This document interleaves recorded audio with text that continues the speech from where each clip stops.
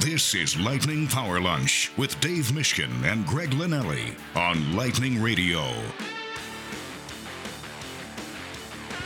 Oh, come on. We need something coming in. Austin, let's go. That's all right. What, did I come out too fired up for him? Maybe. Maybe not. It is Power Lunch on Lightning Radio.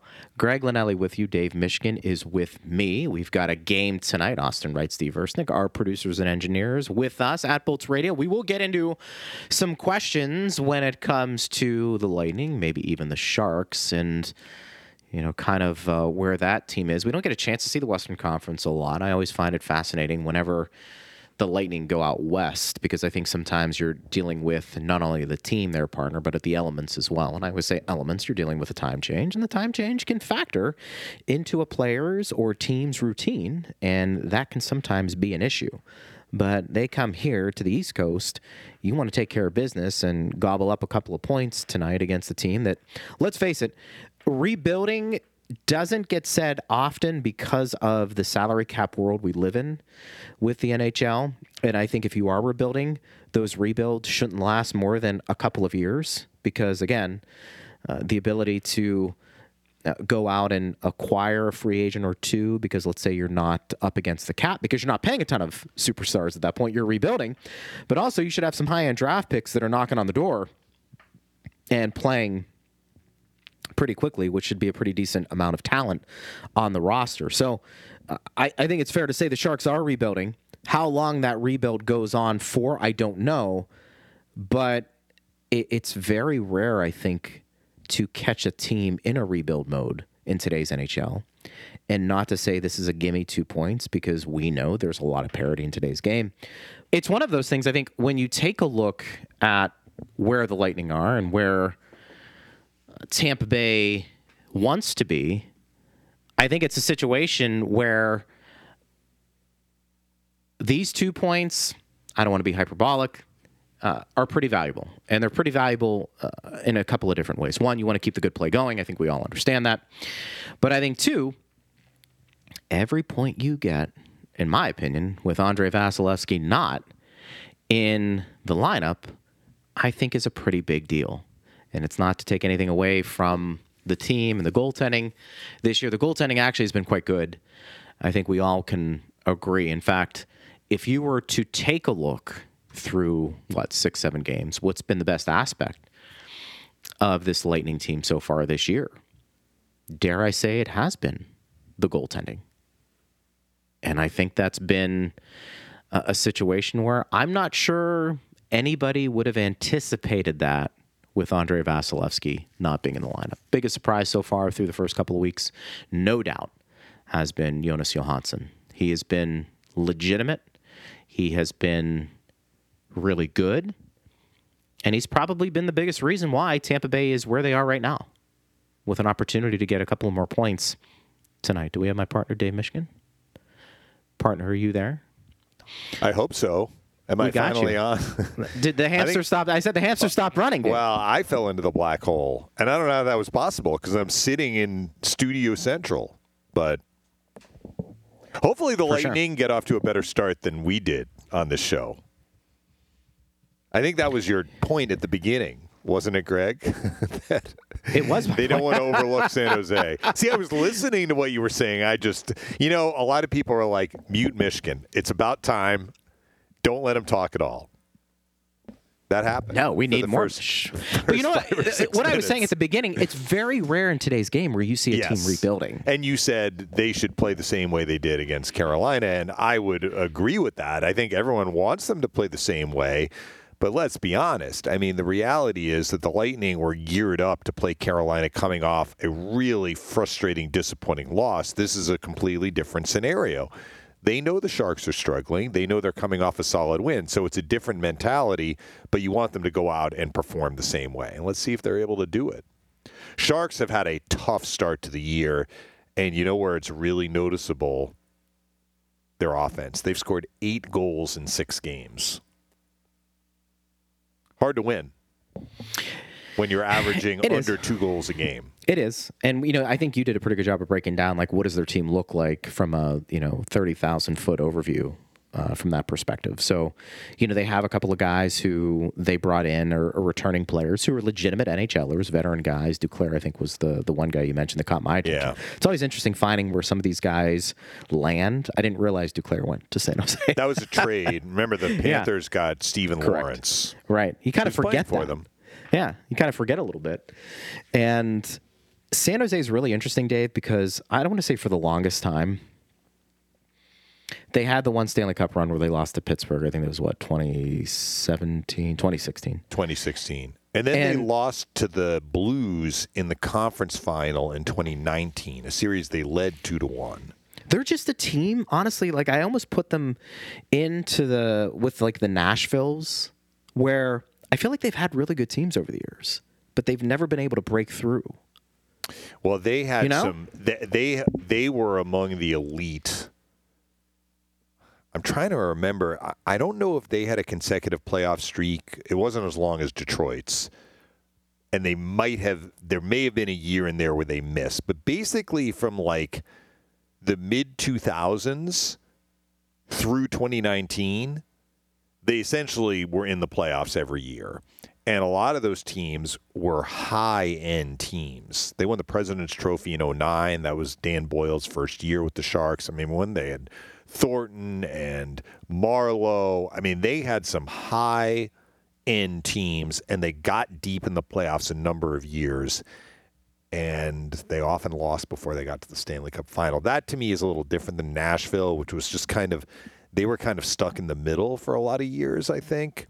And often they wouldn't go deep in the playoffs. I mean, the Sharks, the one year they lost to Vancouver in the 2011 year when the Bruins beat the Canucks.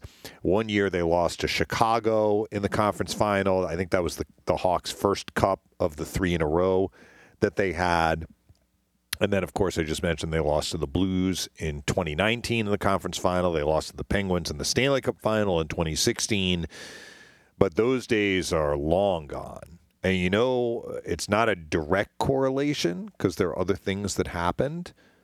But, basically when things went from good to bad for San Jose? When Joe Pavelski left. Yeah.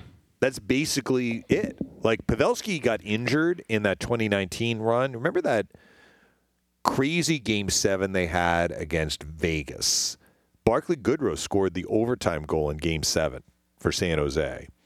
But it was a 7-game series that went the full 7, and the Golden Knights were leading Game 7 3-0 in the third period. And Joe Pavelski was injured on a face-off play. And the Golden Knights ended up getting assessed a major penalty, and the Sharks scored 4 goals during the major to go up 4-3. This is Game 7 in the third period. And then the Golden Knights tied it with a 6th attacker goal. Marchessault. They go to overtime. Goodrow wins Game 7. I can't remember. I don't know if Pavelski played again the rest of the playoffs because it was a pretty serious injury. He hit his head, I think, off a face-off, if I'm remembering right. The fans might remember better than me. But Pavelski's impact on this team being San Jose, was, to say it was significant would be an understatement. Now, there are other things that have happened since then, right? Like some of their players got a little bit older. They had an experiment with Evander Kane that didn't work out very well. Erik Karlsson was hurt. Now, last year he was healthy, but the team was no longer really competitive at that point. But, yeah, they are definitely in rebuilding mode. But you wonder, had they been able to keep Pavelski, or had they made the choice to keep Pavelski? Because, he went and signed in Dallas. Would they have remained a little bit more relevant? Because Pavelski is showing no signs of slowing down, is he? No, I mean, he's really put himself in the conversation, I think, and fans don't care, but I think we always like to talk about legacies and what does that mean? I mean, don't you think Pavelski's kind of put himself in a position where he could be considered a Hall of Famer? Yes. I mean, I think that's fair. I think it's kind of the Andreychuk formula in that. For sure. Good comparison. Because he's done it at a high level for a very, very long time. Not that, he won the Rocket Richard one year, or was the scoring champion one year, or is among the top 3 or 4 scorers every year for like a 7 or 8 year period. What Pavelski's done is been consistently good in a lot of different areas for a really, really long time. Some people might say that is not Hall of Fame worthy, but I am not one of them. I think that is something that makes you worthy of getting into the Hall of Fame. The fact that you're able to do it for 20 years or whatever. It's a good point, because it's one of those situations where I think when I take a look at the Hall of Fame, I've always been, my bar is pretty high. I think you need to be at least considered one of the best players during your playing time for at least 5 or 6 years, where I could sit there and say, you know what? I'm not sure you can say that about Pavelski, though. So do you think he's a Hall of Famer? That's why I think your Dave Andreychuk comparison is great, because I think if you have the longevity, there's a way, and you're productive. That's the other side of it. You can get around my argument. Because there's guys maybe who played 8 or 9 years, Dave. Let's say they were really good for 6 or 7 of them. And when I say really good, maybe they were the best player in the game or one of the top 5 or 6. I would almost, I really don't care that they, quote unquote, didn't have the numbers.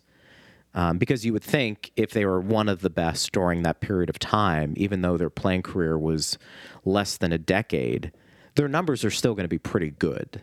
In other words, you may have a forward who maybe didn't hit 500 goals during that period, but maybe they're in that 350 to 375. They were a point-per-game player. They were an all-star. Maybe they won a Stanley Cup. I can meet you more than halfway to get that person into the Hall of Fame, more so than I could somebody who played 15 years, was very good, tapered off towards the end of their career. Maybe their numbers looked better, but the eye test said to me, I don't know if they were as impactful as the guy who had a shorter career, but who was more dynamic. But I think Pavelski and Dave Andreychuk specifically, they played long enough. Also set the power play goal record. Did. He had some major accolades along the way, but and when you hit a certain number, you probably need to be in regardless. So I mean, he hit 600 goals. I mean, that's whatever you thought about Dave Andreychuk as a Hall of Famer or very good player. Like, there's certain benchmarks you hit as an athlete. That discussion probably gets tabled, and you just kind of let the player in. That's kind of how I look at it. Pavelski's numbers, I just looked them up. He's over 1,250 games. He's over 1,000 points, but a lot of players have, I shouldn't say a lot of players. I think there are a handful of players, probably more than a handful, that have eclipsed 1,000 points that are not in the Hall of Fame. Like, that's not an automatic, although it certainly helps. And he's at 452 goals and 555 assists. But his first year, 06-07. So he is in year 18 right now. How many points has he hit? 1,007. Yeah, I mean, I think that's a nice number. You think that's good enough? Also, 139 points in 182 playoff games. Again, I may have looked at Joe Pavelski and said, very good player. Yeah. I don't know, superstar, very good player. If he had retired after his last year in San Jose, we probably wouldn't even be having this discussion. But he went to Dallas, and his goal total in the 4 years that he's been in Dallas, now the 1 year was shortened due to COVID, but he actually played more games that year than the next year. So he had 14 goals in 1920, and then the next 3 years, 25, 27, 28. I mean, it's impressive. Now, if he hadn't been in Dallas, let's say he'd stayed in San Jose, he's getting to play with Robertson and Hintz. That helps, right? But he's helping some power them play too. time. Yeah, for sure. Yeah. He's always been very good. The Sharks have struggled to score goals. And you said if Logan Joe Couture's Pavelski out, were right? still on their team, I think they would probably have more than 8 goals in 6 games. I mean, that's putrid. I mean, let's just call it what. And Logan Couture's out, correct? Yeah, he's been hurt all year. That's it. I mean, he's basically been Mr. San Jose since all those guys left. And they traded Timo Meier, who was a game breaker, let's be honest. He was a guy who could score. So who's left? For sure. Hurdle. Jan Ruta. Jan Ruta is not going to score enough goals for them to offset whatever that deficiency is going to be. But they have some young players. They're excited about their first-round pick from 2021, William Eklund. Yeah. And we'll see. But, I mean, it's rebuilding. But, there is a difference between, let's say, the Sharks and Anaheim Ducks. Anaheim Ducks have had some really high draft picks the last couple of years. And you figure maybe it's not this year, but you figure some of these guys are going to evolve into big-time players in the NHL. I don't know if I can say the same about the Sharks. Yeah. So maybe the rebuild takes a little longer, although who knows? Well, what do we often say? It's hard to kind of take that step in a rebuild without game breakers. And I'm not sure they have any game breakers currently in the NHL. No. Maybe they have some guys coming down the pike, but... And that's why it's important to win. Easier said than done. When you have a loaded roster like they had, a few years ago, Dave. I mean, they had Hall of Famers up and down that lineup. They did. Eventually, you're going to be faced with a decision that they've already made. We've got to get rid of probably most of our veterans who got us pretty far, and we've got to do a major rebuild. And, look, I kind of compare all these teams to the Lightning, Dave, because I do think they are the golden egg that kind of sticks out during this time. Look at how long this competitive run has been, but look how they've been able to keep their head above water, still having that reinforcement of young talent, complement the core group of players who are still relatively young, and still win at a pretty consistent level. As I've always said about the Lightning, not every year they're going to be a favorite to win the Stanley Cup. Mm-hmm. This year could be that year. I mean, you could make the argument. But I don't think you're ever going to look at this team and say they're not a playoff team. Keep going. And then, look, some years might be better than others in terms of winning a cup. I think a lot of that has to do with your young players who are your studs need to be performing at a pretty high level for you to make that legitimate Stanley Cup run. And when you go back and look at the Lightning over the last handful of years and their Stanley Cup runs, they've had young enough players perform at a high level at certain positions that has allowed them to be successful and be that competitive. And this year we're talking about, I mean, Dave, what's coming out of this year's team, assuming they can afford him and he continues to play this well. I mean, have they found their backup goaltender? Well, he's getting the start time? tonight. Yeah, we haven't really touched on the Lightning side of things for tonight's game. So Johansson is getting the start. That was something we were kicking around on yesterday's show. Other than, well, including that, I should say, it's the same lineup. Why would you change after the performance they had against Carolina? So the lines are the same. Paul is still with Hagel and Stamkos. Cirelli is still with Merila and Jeannot. And the D switch-ups are the same in that Radish is with the Hahn and Perbix is with Sergachev. I just want to put an addendum on this, Greg, as I looked it up because I was curious. So the Sharks missed the playoffs in 02-03. That was kind of where I was remembering. Maybe they started their run 03-04. They actually got to the conference final. That was the year the Lightning won the Stanley Cup, beat Calgary. Calgary beat San Jose in the conference final. So starting with the 03-04 season through 18-19, they made the playoffs every year but one. They missed, interestingly, in 14-15, and then the next year they got to the Stanley Cup final and lost to the Penguins. And if you want to go back before 02-03, which was the year they missed the playoffs before that run, they made the playoffs 5 years in a row. So from 97 to 19, you can do the math. One of those years there was no hockey, 04-05, but every other year there was a season played. The Sharks missed the playoffs only twice. But since 2019, they missed the playoffs 4 years in a row. Yeah. So their window closed, and they didn't really have kind of the cupboard wasn't even half full for them to start rebuilding. So that's where they are. It's really interesting. Speaking of rebuilding, Nikita Kucherov tweets at us. Non-Bolts question. What do you make of the Capitals? Are they in serious trouble? Is this a good look at a team that didn't quite look to the future after the Cup run? Yeah, I don't think they're very good. I mean, Well, they won last night. They beat the Devils. Yeah. I mean, they're just, I don't think they're very good, and maybe that changes. But yeah, I mean, that's a good example of a team, and they're like Pittsburgh. I mean, how many times are we going to talk about this?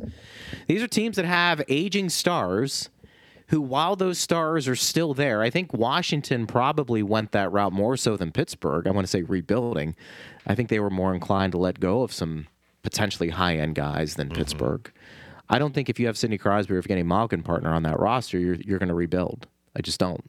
But here's the thing about the Capitals. So they scored, 6 goals last night? Ovechkin got his second empty netter. They are averaging 2 goals per game. And that is after they put in 6 last night. So maybe, look, they're going to get their offense going. They have a new head coach this year. They do. But they are a team that you figure if they're going to be struggling, it's not going to be putting the puck in the net, right? I mean, they still have Karlsson. They still have Ovechkin. They still have Backstrom. They still have Kuznetsov. They still have Oshie. I think those guys... They have offensively talented players, but they have gotten off to a horrendous start this year in terms of their stats. You're right about those players, and the name suggests that you're right, but I don't know if they're the same players that we've seen before. And maybe that's what we're learning. I heard Pierre Maguire on a show the other day when I was in the car, and they were talking about the Capitals, and he just came out and said, Backstrom looks like maybe injuries have taken a toll. Yeah, they have. He's had a lot of injuries. And Ovechkin's slow start, maybe that's because Backstrom hasn't been the force or just has been injured, whatever the reasoning was. That's a team partner that probably, if you wanted to expedite the rebuilding process and get more assets, you're not going to get rid of Ovechkin. And maybe you identify somebody else on that roster that you would consider like an untouchable. But that's probably one of those teams where, especially if you don't have a lot in your minor league system, you're probably unloading strategically Kuznetsov, maybe even Tom Wilson. Mm-hmm. Well, you would get a lot for Tom Wilson.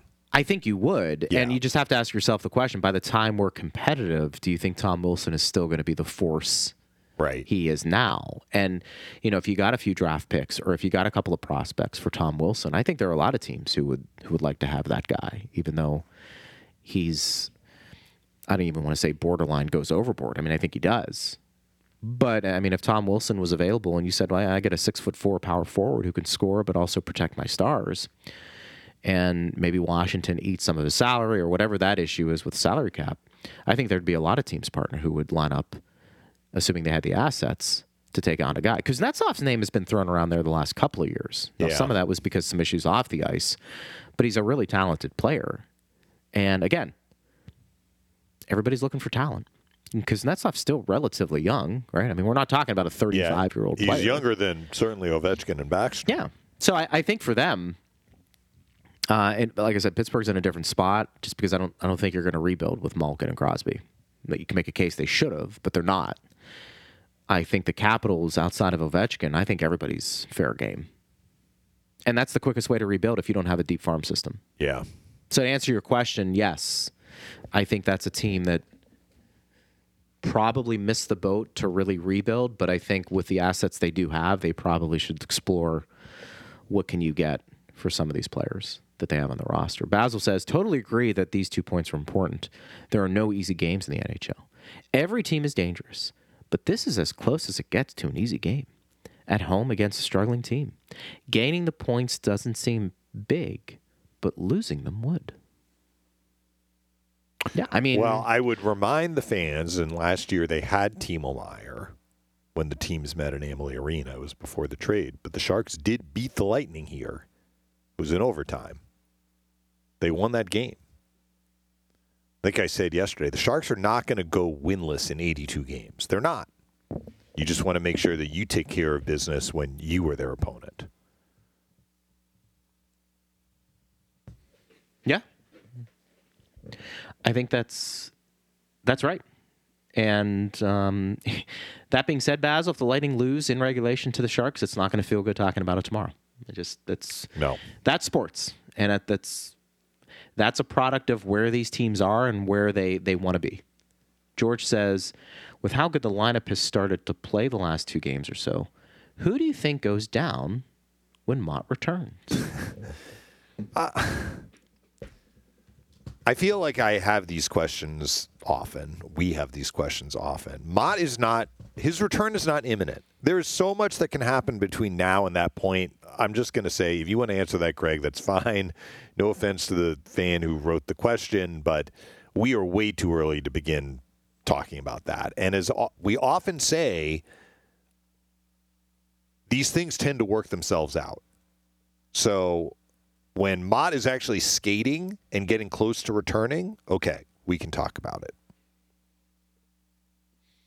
I hope that wasn't too dismissive, but I think that's not a question that's relevant to today. Maybe I'll dip my toe in a little bit. I mean, Merla showed well. I don't know if you want to send him down or scratch him. I'll give you the either or there. I mean, somebody's going to have to go down, though. I think that's what the fans are. It was not just this fan. Sure. We had a question that was similar to that yesterday. I mean, would you agree, partner? Well, now, look, if you were to say Merla, he can go down, he can clear waivers, which I think he can, correct? Yes. If that's part of it, then I understand. That might be more of a business decision than it is a performance.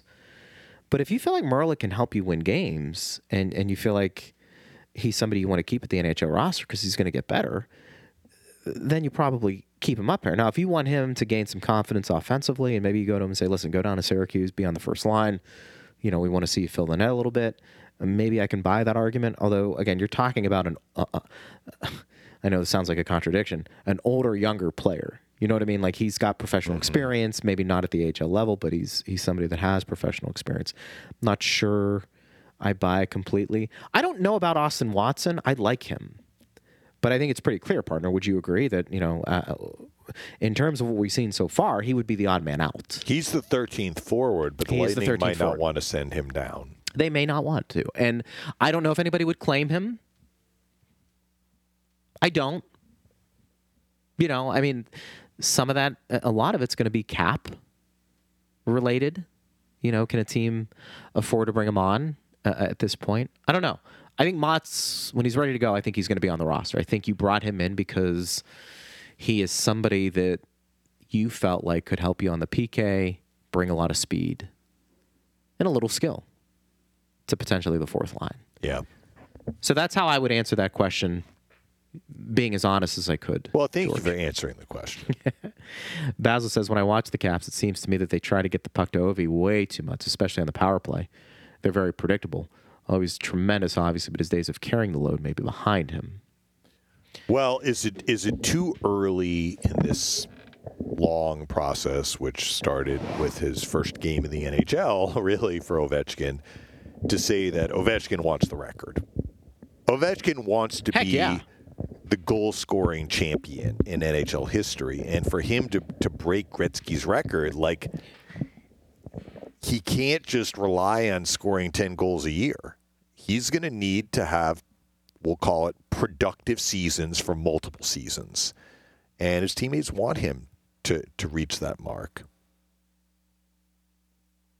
I have not watched their games, but I am not surprised to hear Basil saying they are looking for him. I mean, even when we weren't talking about a goal-scoring record, they were looking for Ovechkin because he's a weapon on the power play.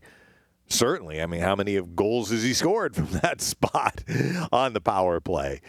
But if the other team recognizes that it's coming, they can close on him, and you're going to have to find other options. When the Caps power play, and I will say has been working its best, and it has been a great power play for a long, long time, it wasn't only Ovechkin.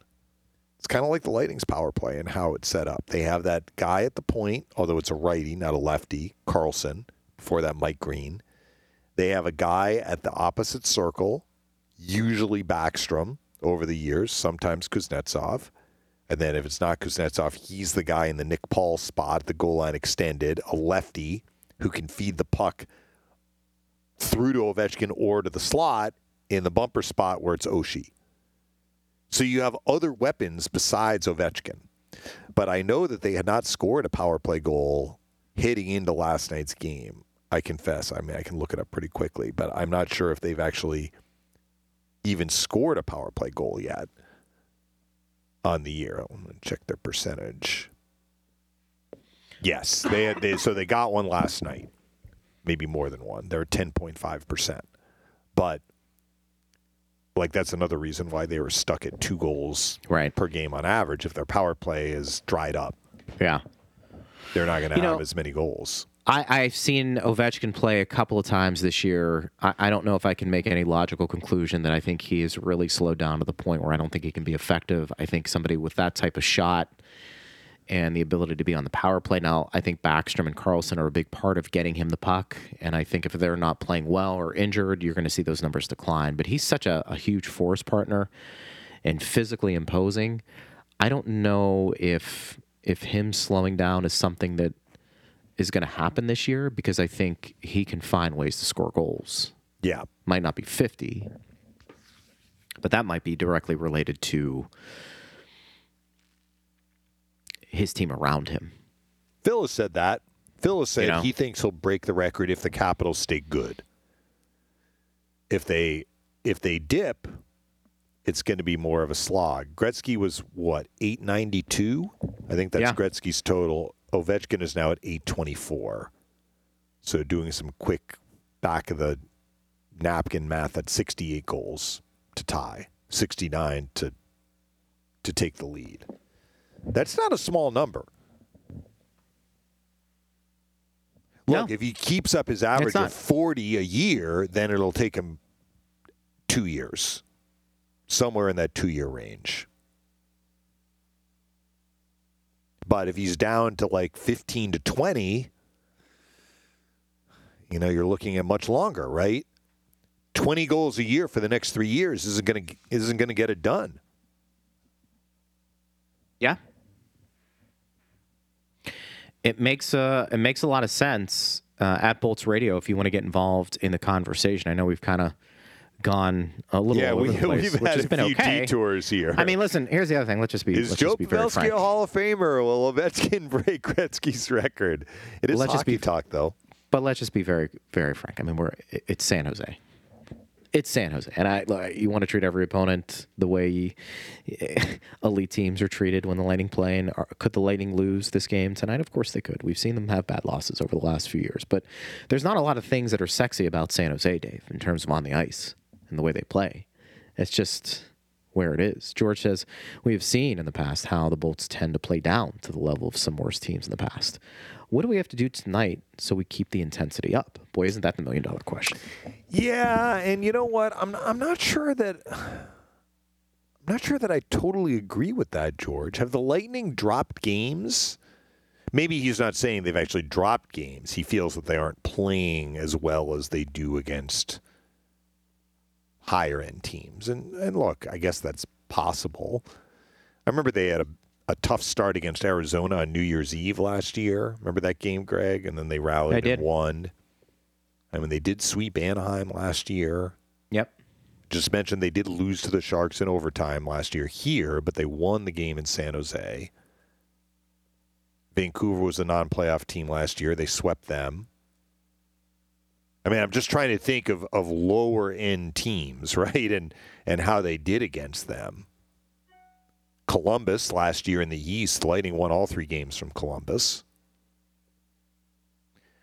But yeah, I think his point is that sometimes, whether it's the Lightning specifically or any team, you can exhale when a perceived lower-end team is on your schedule, and that is not a recipe for success.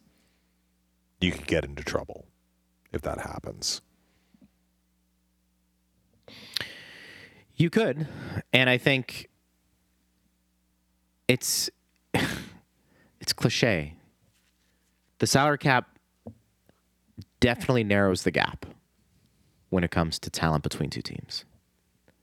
So even though I would be shocked if San Jose beat Tampa Bay, you're going to get that narrative that, well, look, anybody can beat anybody. Every team is closely aligned when it comes to talent. I don't know if that's the case tonight. I think, honestly, where the Lightning would struggle, Dave, if they just came out flat. Yeah, and maybe There's that's some bad goals. George's Maybe some bad point, goals. right? Yeah. Like the result as much as how they look. Now, San Jose has one overtime loss this year, and that came at home against Colorado. And they were within a minute, I believe, of winning that game. They were up 1-0, and it was a shootout loss.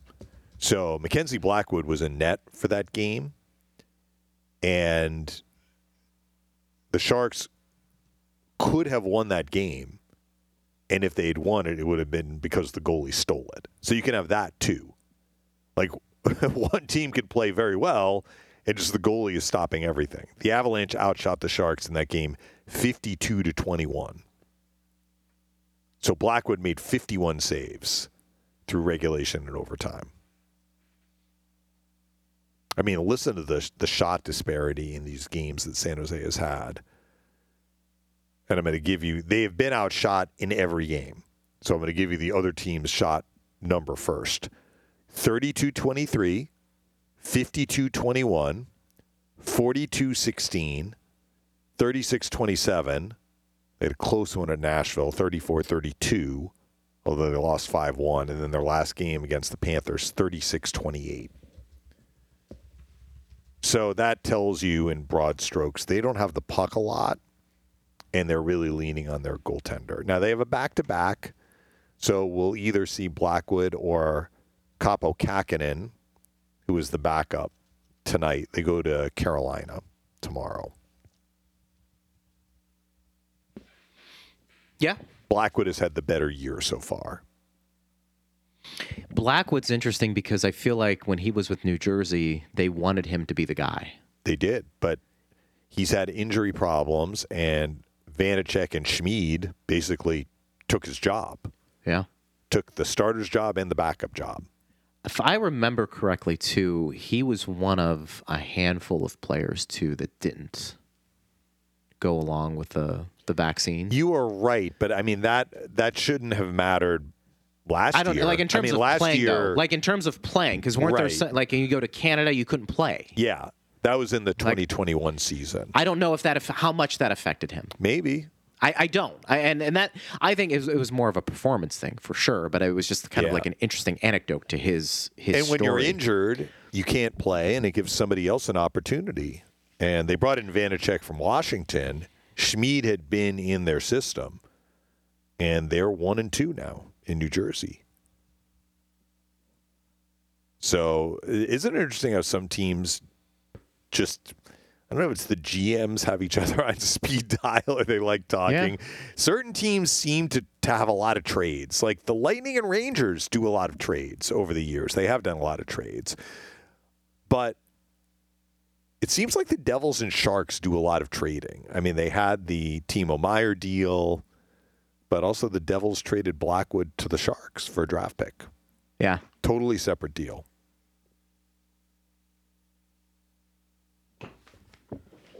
At Bolts Radio, if you would like to get involved with the conversation, we certainly can do just that. What do you make of the game tonight? And is it a situation where, you know, when we take a look at how things are transpiring and where the Lightning are, how are you viewing this game? And I think it's something that we've kind of hit home about with the Lightning and where they are. It is interesting, though, when you do talk about Tampa Bay, partner, there is a sense that the last couple of games maybe turning a corner a little bit with how they're playing, what they want to do with their lineup.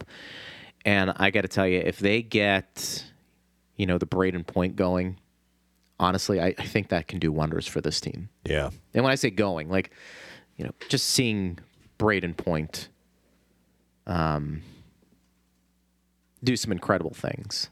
I asked him, he was the player I talked to today in the room, and I asked him if he felt like he had more room these last few games, because that's what it's looked like from the press box. He's like, I don't know.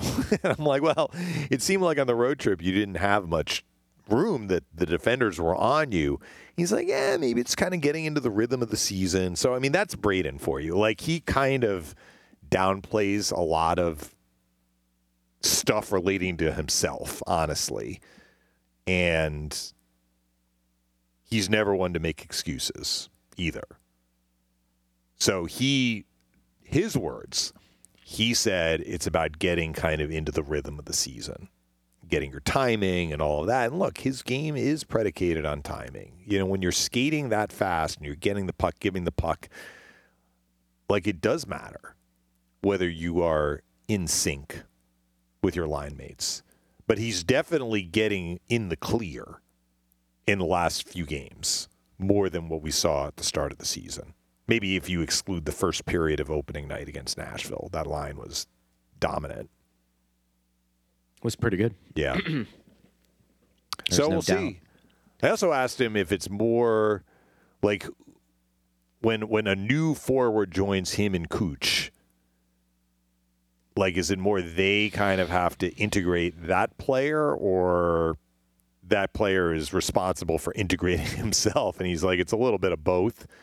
But he said Barré-Boulet is a very smart player and can really shoot the puck, which we saw that in the preseason. We haven't seen that as much since he's been on that line.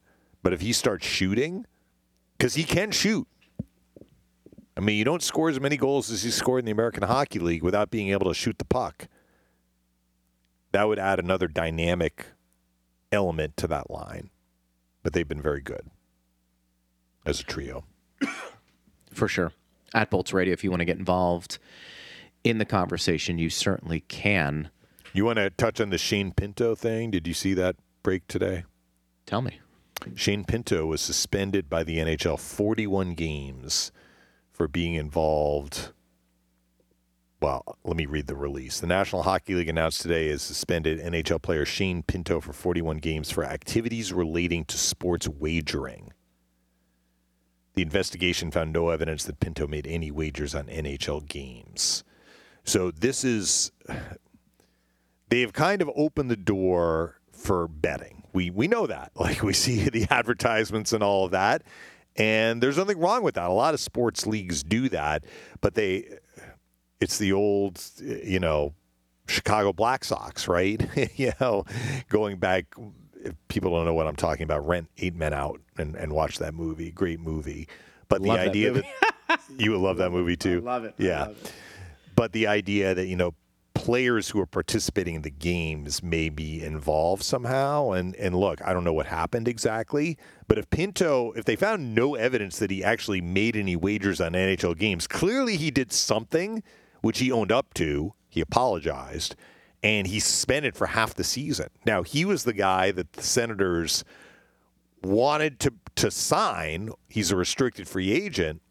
They wanted to bring him in and rejoin their team, but they had no money. They had no cap space. So I don't know what this does to that part of the equation.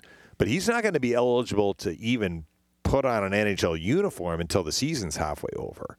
That tells you how seriously the NHL took this. Whatever evidence they did find, they found something because they suspended him for 41 games. Shouldn't they tell us what he did? I'd like that, to wouldn't know. you? Well, I make an example. Well, they said activities relating to sports wagering. Okay. Well, what does that mean?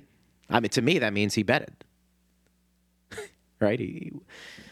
He wagered. I have no idea how that works, by the way. I think you really... Is it asking too much when you... Would you say in a way, maybe in more of a direct way, that these sports teams directly profit and benefit from betting? Well, they do. Yeah, that's what I mean. So, like, yeah.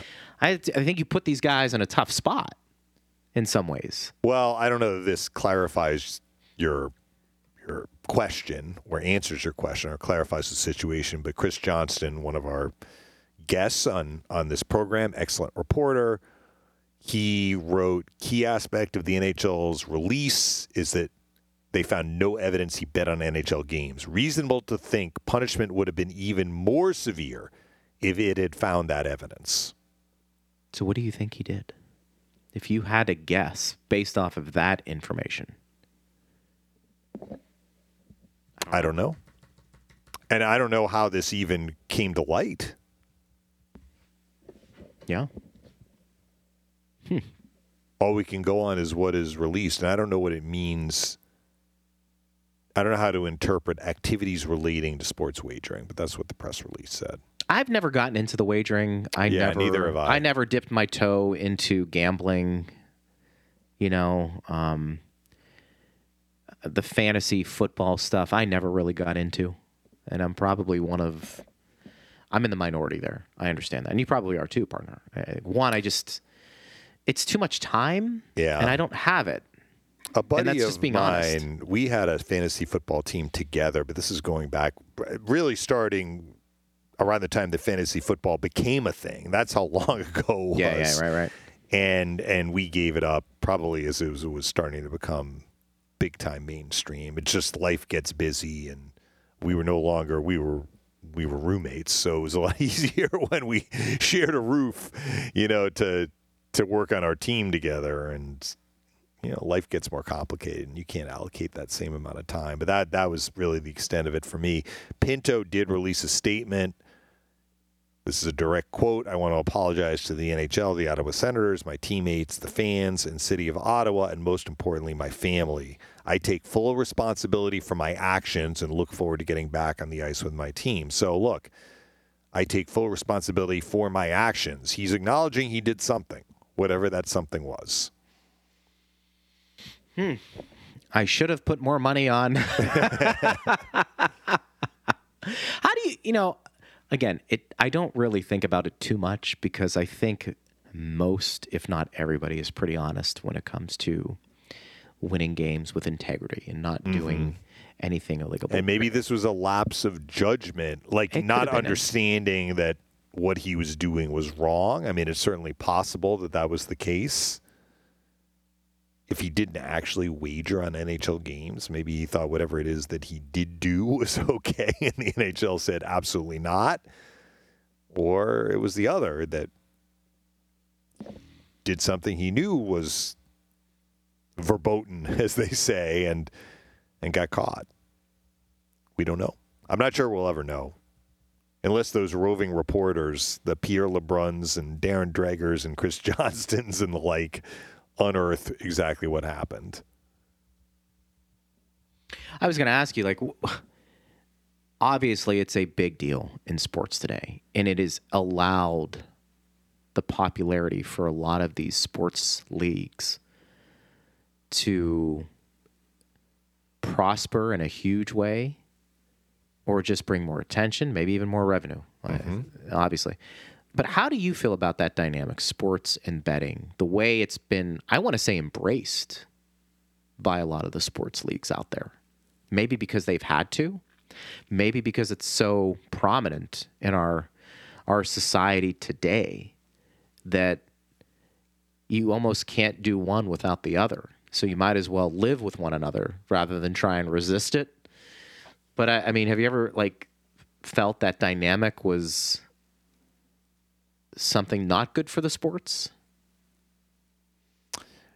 I mean, it's here, and I think it's here to stay. So I'm probably more.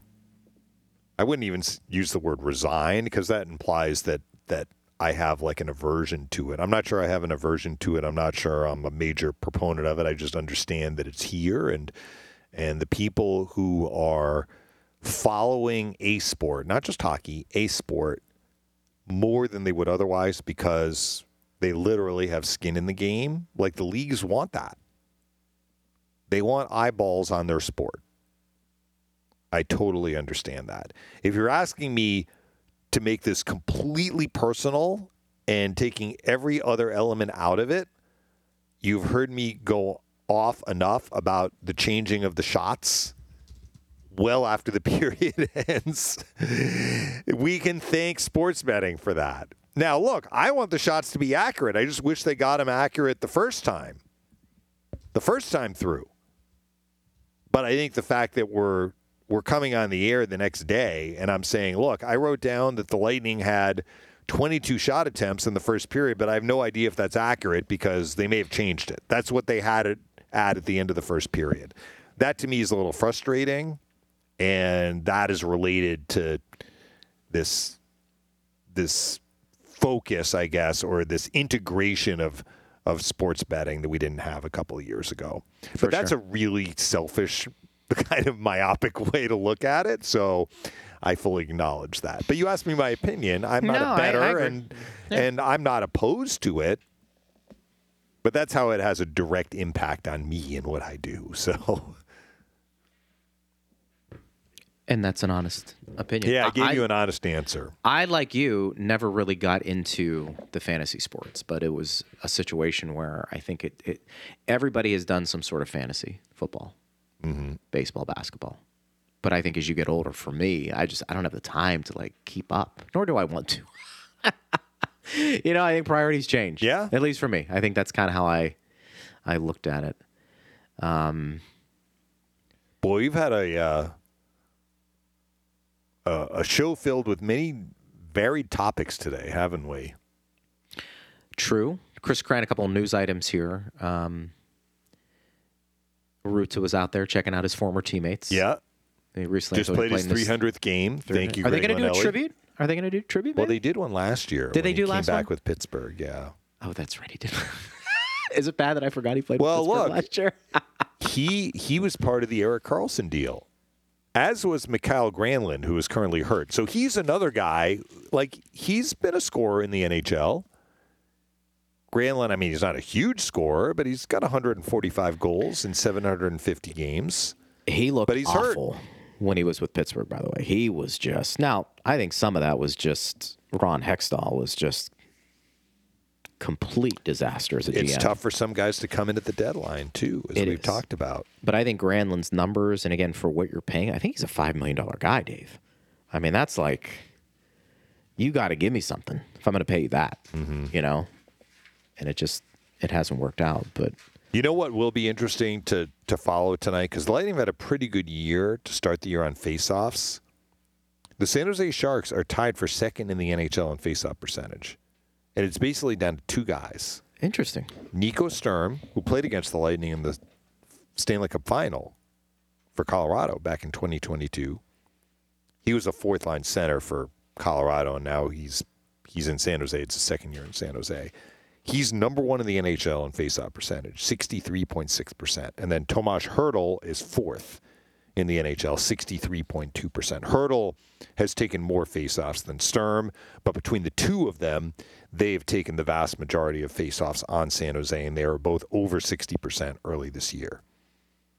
So even with that, they have been really badly outshot in a lot of games, as have the Lightning. The Lightning have done well on faceoffs, and they've been badly outshot as a whole this year. Yeah. But we'll see how the Lightning do in the circle against San Jose tonight. Well, partner, I'm going to see you tonight. See you a few tonight. hours, and then we'll be back at it again, wrapping things up. It's been a fun week, and we'll put a bow on it tomorrow. But we got the game tonight, 6:30 pregame. Puck drops at 7. We hope you're with us. Steve Ersnick, thank you. Thanks to Austin Wright as well. I am Greg Linnelli. You've been listening to Power Lunch on Lightning Radio.